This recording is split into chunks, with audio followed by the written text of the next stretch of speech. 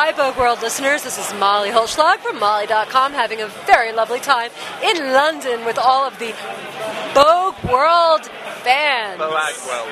Boag. Yeah. Boag. Americans pronounce it He's Boag. pretentious. So does everyone else.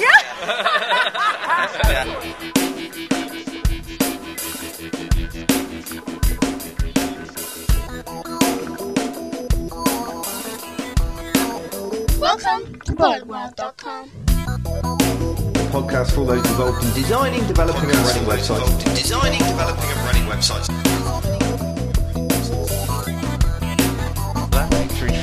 This is what everybody waits for.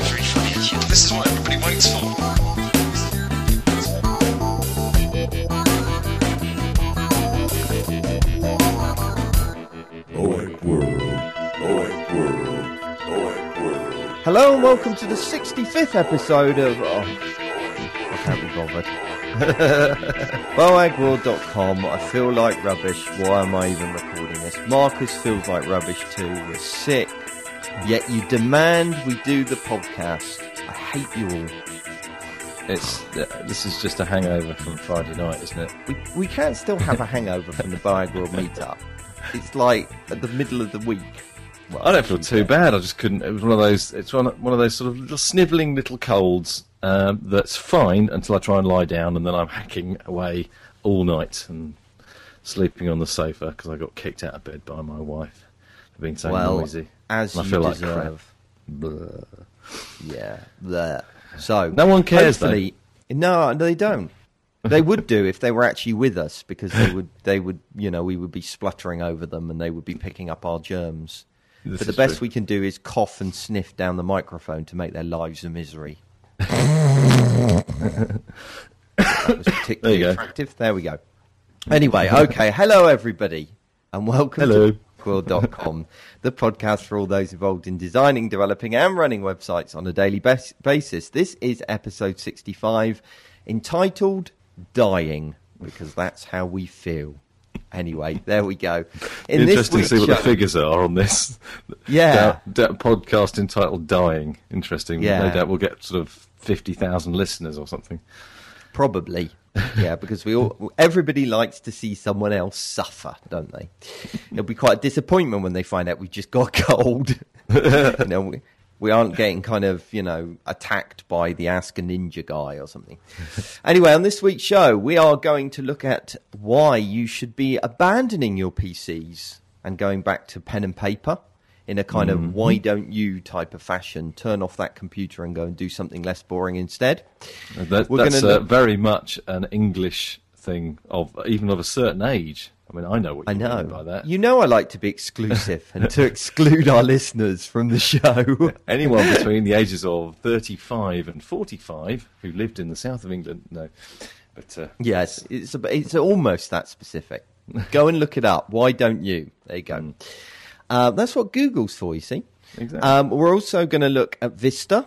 You might go, the whole world's looking at Vista. We don't want another review on Vista. But I'm going to look at it specifically from a web designer's perspective and what it means to us as web designers. We're going to look at support and browser support, what you should be supporting, what you shouldn't, that kind of thing. We've got Drew from allinthehead.com who is coming in and talking about Ruby on Rails and frameworks.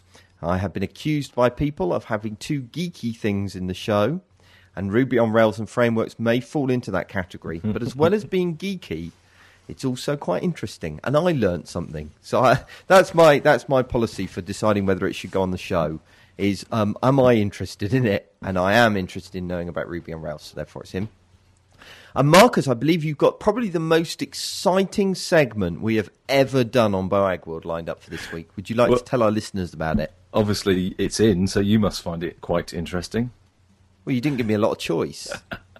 Now, what I'm going to do is, over the next few weeks, talk about contracts and basically preparation before starting any work. And unfortunately, the first one of those is terms and conditions.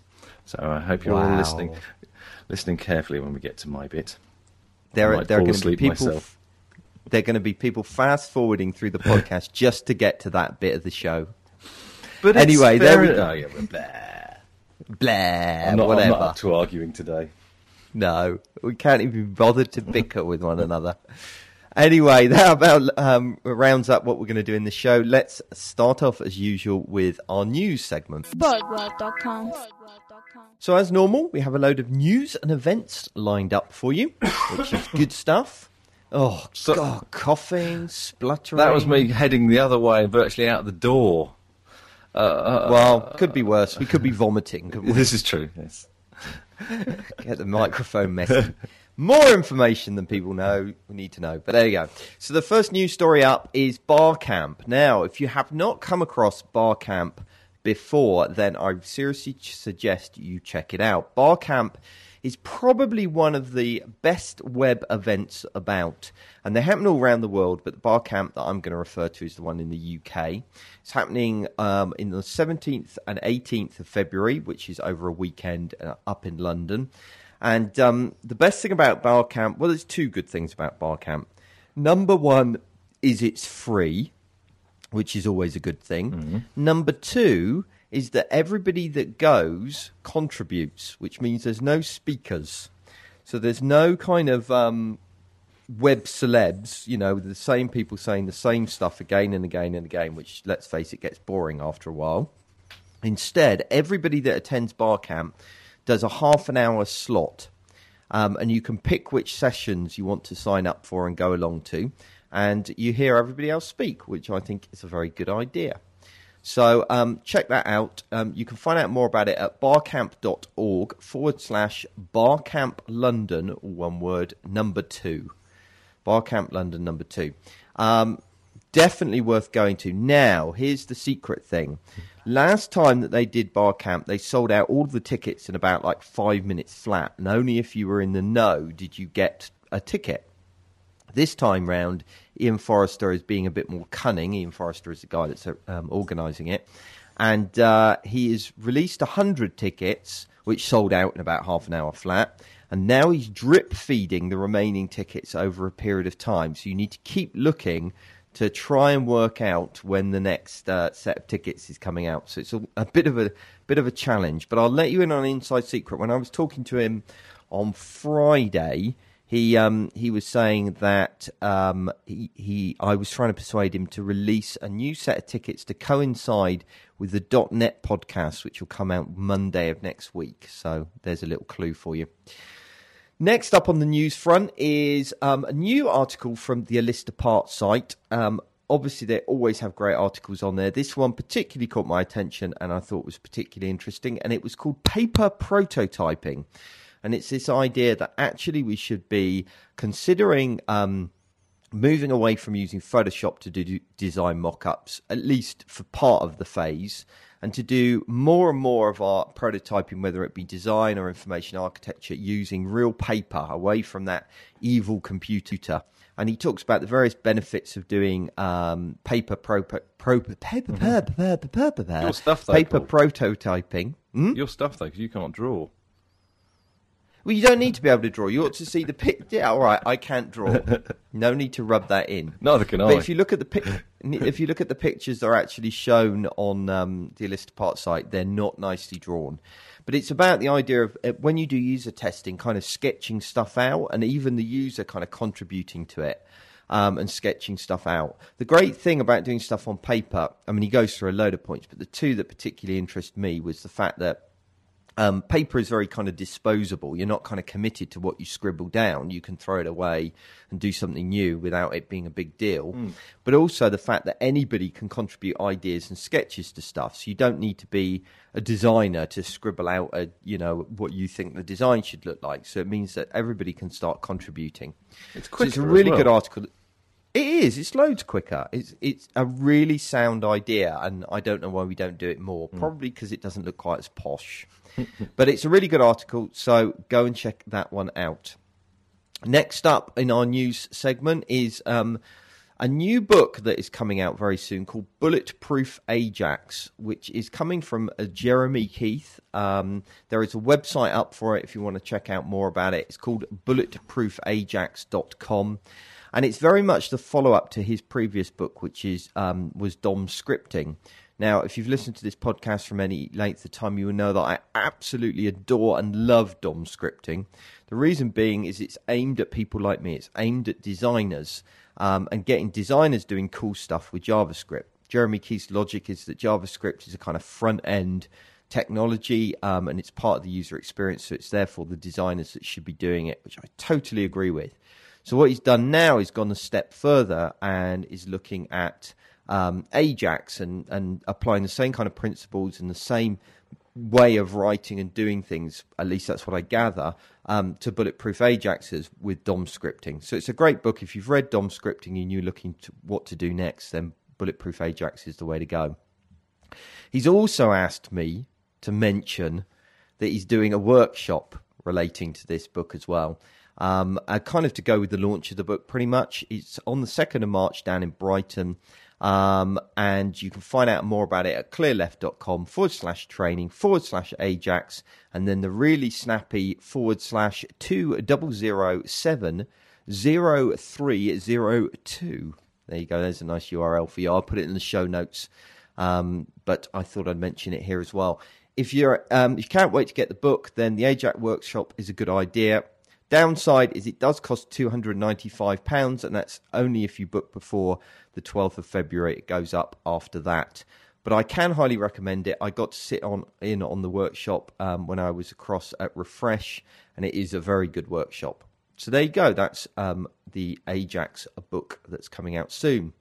Last thing I wanted to mention on the news before we move on is a little kind of clever little script that got sent through to me for me to have a look at. And it's kind of called a custom reading container script. And it's quite a hard thing to describe. But basically, it allows the user to resize elements within a web page. So they could drag out a map and make it bigger, or they could drag out a text area and make it bigger, and just kind of resize stuff on the fly, really. And it's only a kind of proof of concept at the moment. It relies on JavaScript. It needs PHP to work. It's only been tested in a limited number of browsers. But I really think it's quite an exciting area, and I'm looking forward to seeing how that kind of develops, because it offers all kinds of possibilities to the user. Say, for example, if you've got a map on a page that's fiddly and too small, you can drag it to make it larger. If you want to if you've got a widescreen monitor and it's a fixed width site, and you can drag out the site to fill more of the real estate. It's very cool. It's worth having a look at, if nothing else. That sounds really good. So there you go. It is really good. You'd like it, Marcus, because it's kind of all bells and whistles and no substance. No, that's not true. It is actually very useful. So there you go. Check that out. That's the news, and let's move on to Client Corner. Boagworld.com. Right. Contracts, terms and conditions. Very boring, I know.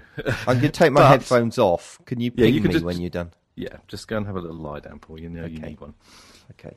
The only thing that's worth mentioning with regards to contracts is better safe than sorry.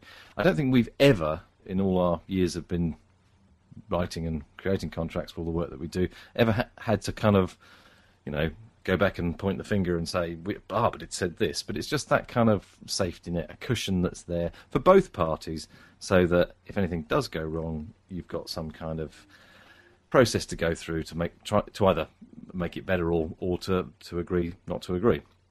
And I also figure that this isn't only for clients; it's also for sort of the lone designer, or the two, the developer and the designer who don't tend to think about things like contracts and the like. So this is just as much for you as it is for the lone guy or girl who's lumped with the website and has to go and get a new agency to design that website. So hopefully some of this is useful. It will get more interesting from next week on, hopefully. But we have to start somewhere, and that's with terms and conditions. Yay! This is all the legalese stuff, notwithstanding and hereafter and all that blah blah blah stuff.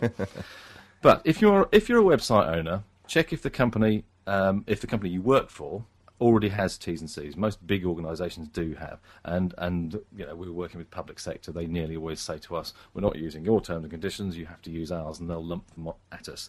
Now, if you're in that position, that you need to find out if your company has terms and conditions, and whether they have to be used for any particular job, because often they are, any any contractor that's brought on has to use these terms and conditions, and often they're completely inappropriate for the job. I mean, for example, we've had ones where we've had to, according to the terms and conditions, all deliverables will be delivered by transit. So I have to drive the website down there by a lorry. That kind of thing. So they try and cover every base, but it doesn't always work. So often you might want to have a look at speaking to legal people about possibly amending them. But if none of that applies, and you receive a contract from an agency as part of after you've selected them through the tender process, then what normally happens is there'll be a bit of contract negotiation, and half of the documentation that you'll receive will be a kind of schedule or statement of work, which is what we'll come on to next week, which describes the project. But the other half is about terms and conditions, usually. And to a lot of people, this kind of thing is just a complete turn off, and they don't even read it. But I guess the main thing I'm saying here is read it. Read every word and try and take it in. Even though lawyers like to use this sort of arcane English, they do it because, well, frankly, they do it because it means they can charge a lot of money, and I've had that from the horse's mouth. It's true. They go to university for years to learn all this stuff, but most of it actually does make sense if you pore your way through it. If you really can't understand it, get advice, because you might be agreeing to something here which you really don't want to. Things to look out for is look for fairness in both ways. For example, it might say in terms and conditions that you, the client, is expected to defend the contractor in a particular situation. I don't know if you've used materials that aren't that doesn't belong to either of the parties or something like that. Just make sure that it works both ways. Look out for, the client will defend the contractor and the contract, and vice versa. Basically, that kind of thing. General things to look out for in terms of conditions are make sure that you've got full company name, and that company is the company you expect to be working with. I.e., if you're expecting to work with Joe Bloggs Limited and it comes up with, I don't know, XYZ company of Hong Kong, then you might want to ask why. It might be perfectly legitimate, but you need to make sure that you're actually the company that you're contracting to actually exists, and you can do that if you go to www.companieshouse.co.uk. You can look up any company and you can see whether they're bankrupt, dissolved, trading, whatever. So I imagine, does it also make a difference? Perhaps this is a bit beyond kind of our knowledge, but if you find out you are signing the contract with a company in Hong Kong, then if there are problems, are you going to have to negotiate under Hong Kong law or something? Well, the very bottom point here, but we can pull it up, is sorry. That's right. One of the things you need to look for in the terms and conditions is what the governing law of that contract is. If it says it's the governing law relates to the rules of law of England, then even if you're contracting to a Hong Kong company, then the contract is based on English law. So, right. But if that was left open, then there's a potential potential for problems. Moving on, make sure that the terms and conditions reference the schedule or the statement of work, so that those terms and conditions apply to that particular to the particular job. Look for things like relationships between the parties, i.e., make sure that I guess this is more from the other way around, more from the agency point of view. Make sure that your employees aren't employees of the client for the period of the project. So it's in theory it's possible that you could be signing something that says your particular designer is an employee of the client for 6 weeks and cannot work on anything else. So just make sure things like that aren't in there. Excuse me. Look at deliverables. This is a real big one because that kind of brings in things like rights, intellectual property rights in particular. Now, make sure you know what you're going to own at the end when you paid up, if you like. That's a very important thing. I mean, it's quite legitimate and normal for contractors to look to continue to own certain things like base graphics files, source graphic files, and some code in certain cases. But just you need to know what that is, and if you wanted to own those source graphic files, would it cost you more? Is it possible? That kind of thing. Things like confidentiality, what happens if confidentiality is broken, and finally liability, which is a real big one, and it's the one it's usually the area of terms and conditions that tend to have the most toing and froing, in my experience anyway, and that's the bit when I was referring to making sure that they're fair, i.e. it's good to have liabilities in there. If something happens, such and such will happen, but make sure it's equal in both parties. So really, just my advice is just take the time to read through it. Don't be daunted by it, because even though it's written in sort of somewhat old-fashioned English, it is English, just about, and just sort of make sure that everything is covered, really. That's it. Cool. I suddenly, for the first time in 5 years, or how long we've been in business, I understand why I need you. This stuff does my head in. I can't be doing with it at all. But yeah, I mean, it takes a certain type of person to deal with this kind of stuff. This is where I feel sorry for freelancers that have to deal with all this kind of crap by themselves. But I missed quite a bit out as well. But I can only be so cruel. Yeah, you can only put people through so much. Exactly. Waivers, severability, all of that kind of stuff. Oh, so let's move on before Marcus starts again. Boagworld.com. Okay, so next up is our Agony Uncle section. And this week we have a question sent in from Danny, who is one of the guys... Can't it be Agony Aunt? I like the idea of Auntie Paul. I'm not a girl. Can't you just be for next 5 minutes? Do I have to put on a wig and a skirt and things? A silly voice, that's all. No, I can't do a silly voice at the moment. You're lucky I've got any voice at all at the moment. Okay, good idea, mine. You can do this section next week, and you can do it that way if you'd like to. There we go. See how I'm feeling. So Danny has sent in a interesting question that we'll have a quick listen to. Hey Paul, this is Danny, also known as Think from your forums. With the recent release of IE7, is it time as web developers to drop support for IE5 and IE 5.5? It would also be interesting to know, when replying to a client's specifications, do you specify what browsers your design and code will support? And does it include other browsers such as Opera, Opera Mini, Windows Mobile, Opera on the Wii, to name but a few? I know using Web Standard goes a long way to support most browsers, but is the time implementing fixes for a site to show in a 5-year-old browser or a browser with limited reach really worth the hassle if a client doesn't specify what browser to support? Thanks in advance, Danny. Good question. Yeah, well, that's basically what I'm going to talk about next week. Oh, is it really? Well, I might not get that far, but obviously that's a big part of your statement of work. Is what you support and what you don't. Yeah. Exactly. I mean, it's a big... Forget 5.5 and 5. Kick them into the long grass. We don't support them anymore. See, that's just such a balanced view you've got there, Marcus. It's all about return on investment, isn't it? It's my pet subject again. Like Danny said at the end of his question, is it really worth the work to support these arcane browsers that kind of only have a small audience? I don't think... No, the answer is no. But you can't be kind of black and white with these things. You can't make, unlike Marcus, sweeping generalizations like we're never going to support IE5 again.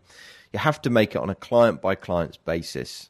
And that decision needs to be based on usage, not a kind of predefined list. So as you look through their stats, you kind of make a decision, okay, they're still getting a lot of 5.5 users, or there's a lot of users here that are accessing via mobile phones or whatever else. I think the big thing is a lot of clients actually put in their invitations to tender what browsers they want to support.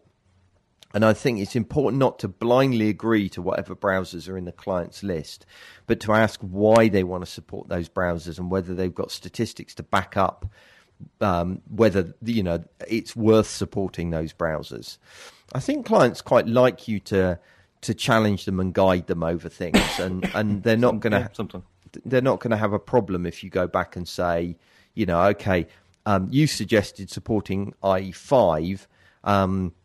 on what are you basing that? Is it just because, is it just because your daughter's still using IE5, or have you got stats to back that up? Maybe you don't want to word it in that way, but, to let's look through the stats together. Let's see which are the best browsers to consider.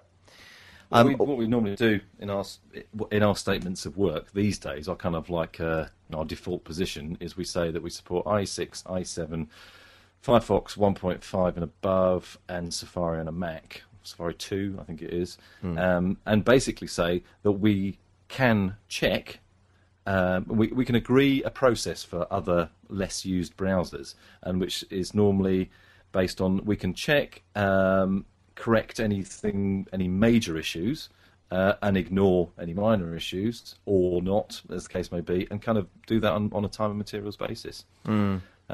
Which some clients have agreed to. Others say, well, it's not worth it. We'll just do the... We don't always do it on a time and materials, do we? Do we not? Oh, I suppose the checking we all do on a fixed price, but then the fixes we'll do on a time and materials. Is that what you mean? Yeah, exactly, because you don't know. You might check it and it might be fine. Yeah, so you don't want to kind of say... Yeah, exactly. No, I mean, that's good. I think that, Marcus has kind of done half of what I was going to say, really, which is that have a default list that you kind of put in to initial contracts, but say, if we're going to expand that list, this is the approach that we take. I mean, there's also something called a graded support system to browsers, where you treat browsers in different ways depending on them. So, for example, you don't say, I'm not going to support IE5. You say, I'm going to support it, but I'm only going to deliver it raw HTML. I'm not going to deliver it a style sheet, things like that. There's actually a really good article that kind of covers this, written by Yahoo in their developer network section, where they explain how they deal with browser support. So you might want to go and check that out, and I'll put a link to it in the show notes. As normal, you can get the show notes by going to boagworld.com/podcast and selecting show 65. I think one more thing on this. Yeah, go on. One more thing is operating systems. So, do you support IE6 on, a non-Windows platform, for example?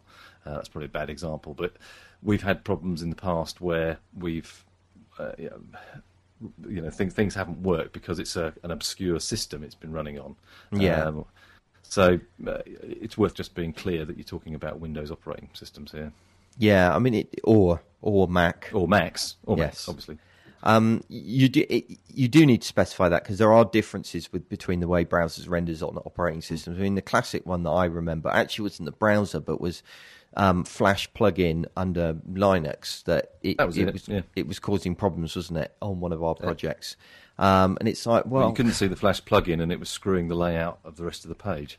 Well, no, they had the Flash plugin was working. If they hadn't have had the plugin, that would have been fine. But it was not rendering the I don't know. It was screwing up in some way anyway. So it is worth bearing that in mind as well. Okay, let's move on to our Ask the Expert section for the day. Boagworld.com.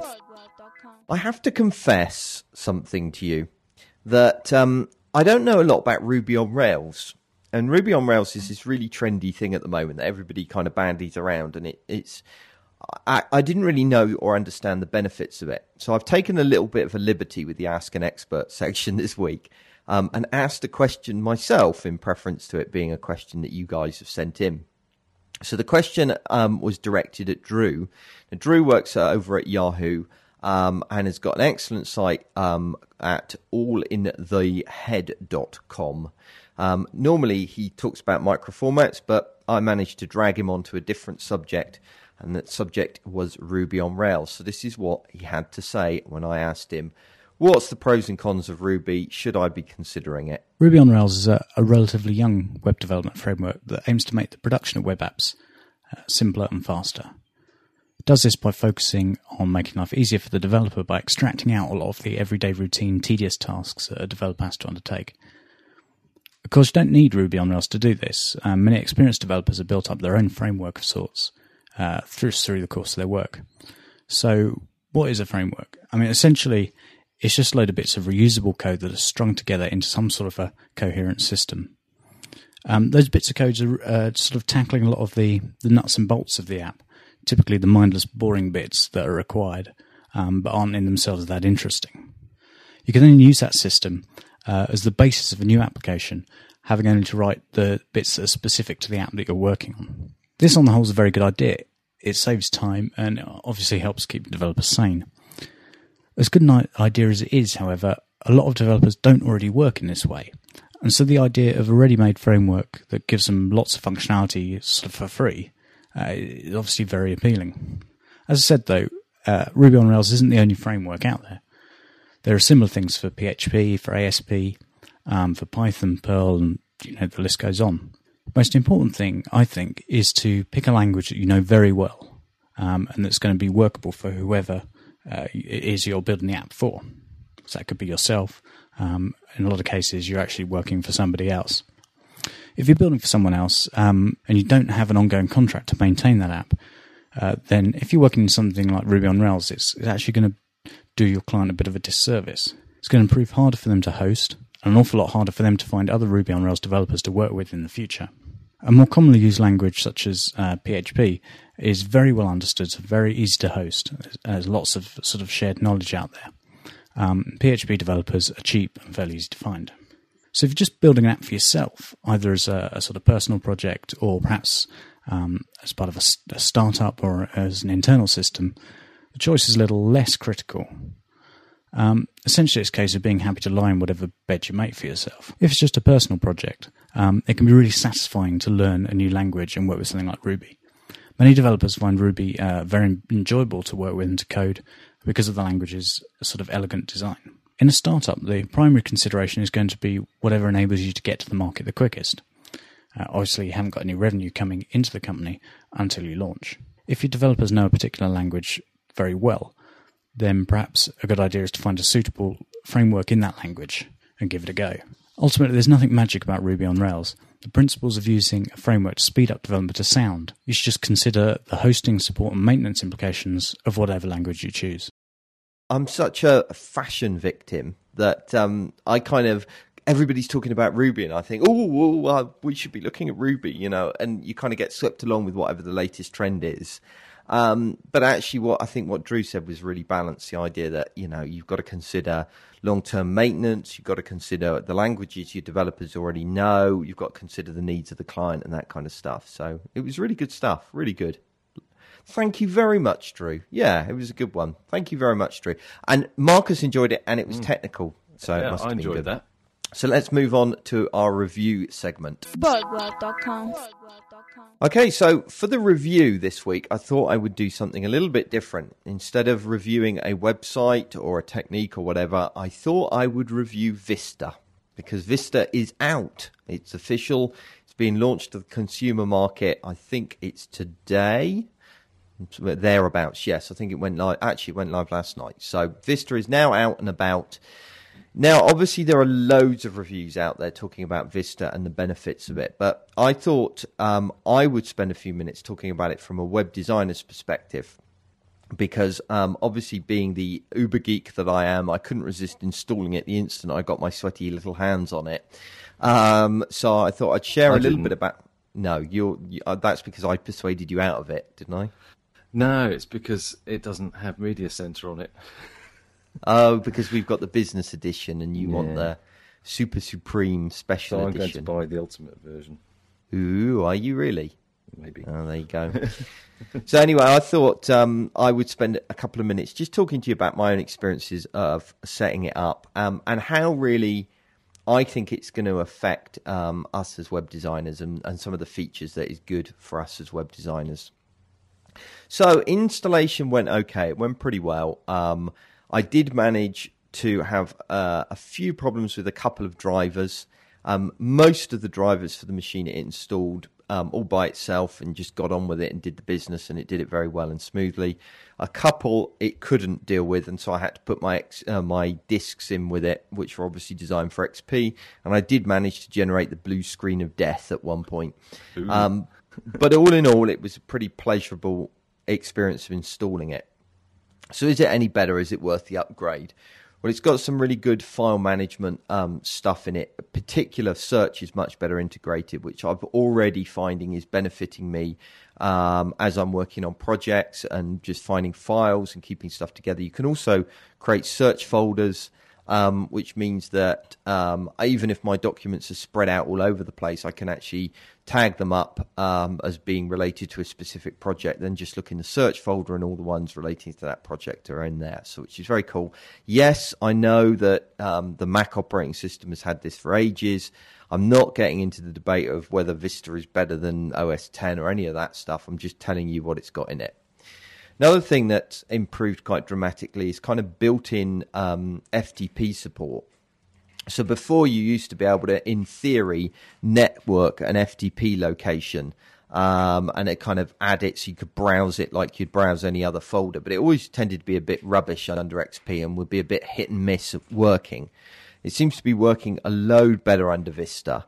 Now, I'm not saying it's perfect yet, and I haven't put a heavy load on it in order to see quite how well it deals with hundreds of files being uploaded. But if you want something to quickly upload, the odd, podcast or whatever, it seems to do that very well. So I just thought I would mention that, better FTP support. The other thing that it's got in it is IIS 7, which and the whole interface for that has been redone, and it looks a lot slicker and a lot nicer, feels more intuitive to use.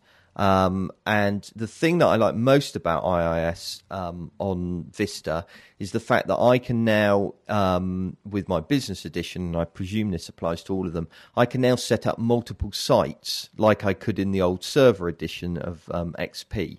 Or, that's brilliant. The previous. Yeah. I need and that. Yeah, it's really, really quite important, and it's very frustrating. You could do it under XP, but you had to use all kind of hacks and crappy approaches to get it working. But the fact that I can now run, turn them on and off and all that. Yeah, it was mid rubbish. Presentation. No yeah, good. So all of that's gone away now with IIS 7. So I liked that. That works very well. There's also a kind of degree of built-in version control kind of stuff, a bit like CVS, but not kind of sharing with other people, but certainly having the ability to roll back files. And it's got much better backup mechanisms, and I've already used that once or twice. Where, how does it do that then? Well, it basically backs it. I've got it backing up onto an external drive. Right. And so you can right-click on any file that you've has gone through this backup process, and it'll show you all the previous versions of it, and you can restore to those previous versions, which is very nice. That's great. So I like that. Okay, I'm sold. Yeah, it's not without its problems, however. One big stumbling block that took me ages to work around is Photoshop. It wouldn't install Photoshop properly. And of course, that's fairly fundamental for most web designers because a lot of us use Photoshop, and I had distinct problems getting that to work. And in the end, I had to do some pretty dodgy stuff where I was supposedly logged on as administrator, but an administrator in Vista isn't a real administrator, and so it was kind of causing problems with the installation of Photoshop. And anyway, so I had to do some bodging to get that to work. Now, there is something to help with the odd program that you're having problems with, which is a compatibility mode where you can basically right-click on a file and say, run this as XP instead. And that seems to help in a lot of situations, but didn't seem to help with Photoshop. At least I couldn't get it working. So it's got some productivity advantages to your average web designer. I also think it'll probably see some changes in the way that we approach and work with the web as well. For a start, there's going to be some new fonts available to us that are installed by default on Vista, and that we can start using on some of our websites. So that's good. Also, you've got a situation where Vista is starting to bring some technologies to the mainstream that could be of benefit to us. So, for example, Vista has got RSS built into it a lot more, and so I can see RSS growing in popularity and becoming much more of a mainstream thing that we're using on more and more of our websites. Also, Vista supports desktop widgets, so I think, as web designers, we could be doing various web-enabled widgets that we kind of add into, stuff that we do as well. So it's interesting. I wouldn't rush to upgrade necessarily, but it's certainly got quite a few benefits that kind of make it worthwhile if you're a Windows user. Obviously, if you're a Mac user, this is all going to be old hat to you anyway, and don't write in telling me how much better OS 10 is. I really don't care. So there you go. That about wraps up my review, and in fact, pretty much wraps up the show. One thing that we should have said right up at the front at the beginning of the show is what a great time we had at the Boagworld meetup and how good it was to meet all of you. There were about 30 people there, and it was an absolutely stunning time. And in fact, it was so good that we've now opened a new section on the Boagworld forum inspired by the Boagworld meetup called Pub Talk. So you might want to check that out. Basically, that's your opportunity just to go in and talk about anything that's not related to web design. So no talking about web design in there. Although I have to say there are already quite a few geeky comments in there, that many of which have been instigated by me. So there we go. So yeah, it was great to talk to everybody. We are going to do another meetup before too long, and I hope that even more people can come this time round. And Marcus has added or went around with his microphone looking suspicious and harassing people. And so we're going to finish today's show just with a load of different interviews and comments that people have made. So thanks very much for listening, and we will talk to you again next week. Goodbye. I'm Andy. Go by the name of Dufresne on the forums. Can you see the link there? And I'm one of the few people, I imagine, who are running a website rather than being a developer. Okay. Hi. Hi, I'm Kaz. And I come from Southampton. I work for the Southampton City Council. Awesome to be here. Love the podcast, and it's good to meet everyone here that I talked to on the forum. So yeah. Cool. Hi, I'm Chris. I decided to set up this little meeting, and hello, Chris. hi, and didn't expect it to be so big as this. I was just expecting a little group of people that listen to the podcast, and now Paul and Marcus are here, and people that have written books and all sorts, so it's really good. Yeah, that's not Paul and Marcus, by the way, but there you go. Dan, and I'm from London. I was late here, sorry. That's alright. So was I need more beer, naturally. Of course. Hi, my name's Rowan. I work for a charity in East London called Gemini. Right, cool. GEMIN-I. I don't have a forum name, and I think some people resent me for not registering the forums, but I will as soon as we've had the beer tonight. Yeah, absolutely. So, there we go. Say hello. Hello, What's your Marcus. name, Ian? What's your name, Ian? My name is Ian Forrester, and your name is Marcus. Yeah. Yeah. You got anything to say? I have a lot to say about Boagworld, especially the last one I hosted. But I'll leave that for now. Just say, great work with the podcast. Cheers, mate. Can you just say a little bit for the podcast, i.e. who you are, if you've got a forum name, if you've got any URLs to promote, anything? Oh, why not? My name is Raj Anand, and I'm from Quick.com, that's KWIQQ, and we supply corporate clients with their own MySpace, as it were. Okay, alright, cool. And me, Jack. My name's Jack. I work for a company called Quick.com, KWIQQ, and we supply companies with their own version of MySpace, if you will. Sounds familiar. There you go. Okay. Chances are you're going to get edited, guys, but hey. I'm going around it. My name's Simon. Yeah, on the forum, I'm London Stone. Right. And I'm only coming along for the beer. That's it. Okay. My name's Lucianne, and I work for BP. And if I have one message to everybody out there, it's agencies, please understand web standards and don't expect big corporates like us to direct you. Please come to us and know it. You've had a bad experience, haven't you? I can Many tell. bad experiences. Okay, well, I'm tired of knowing more than the agencies. Oh, yes, that's Paul. Hi, Boagworld listeners. This is Molly Holschlag from Molly.com, having a very lovely time in London with all of the Boagworld fans. Boagworld. Boag. Boag. Boag. Apparently, what I've heard, in Denmark it's Vogue. In Scotland it's Vogue as well. Americans pronounce it He's Vogue. pretentious. So does everyone else. Yeah. Right, yeah, I want your real name and your Boagworld forum name. For forum name? He might not be on the forum. He is. I am, thank you very much. I know what it is. What's your name? Mouse. Oh, you're Mouse? Indeed. You don't look like Mouse. I say so. AKA, my real name's Tim. Something to say? Something for the Boagworld listeners. Hello! Hello, Rob! As rude as you like. Hello, Mr. Boag. Hello, Mr. Marcus. And, nice podcast, and thank you for introducing me to standards. My name is Paul. My forum name is Mr. Bond. Do you have any messages? My only message is that I am getting slightly drunk. My name is Natasha, and I'm just trying to meet people here. Okay, cool. Having fun. You'll do. I'm doing everyone's. You've got to talk into this. What do I have to say? You have to say your name, and if you've got a forum name. I love Marcus more than Paul. That's fine, yeah. I know that. Yeah, it's good. yeah. It's on there, I've got it. Shit. If you've got. And swearing as well. Sorry, I apologise, everybody. Sorry. If you've got anything to say to the huge Boagworld audience, now's your opportunity. Oh, right. Hello, everybody, I'm Nick. Why aren't you here?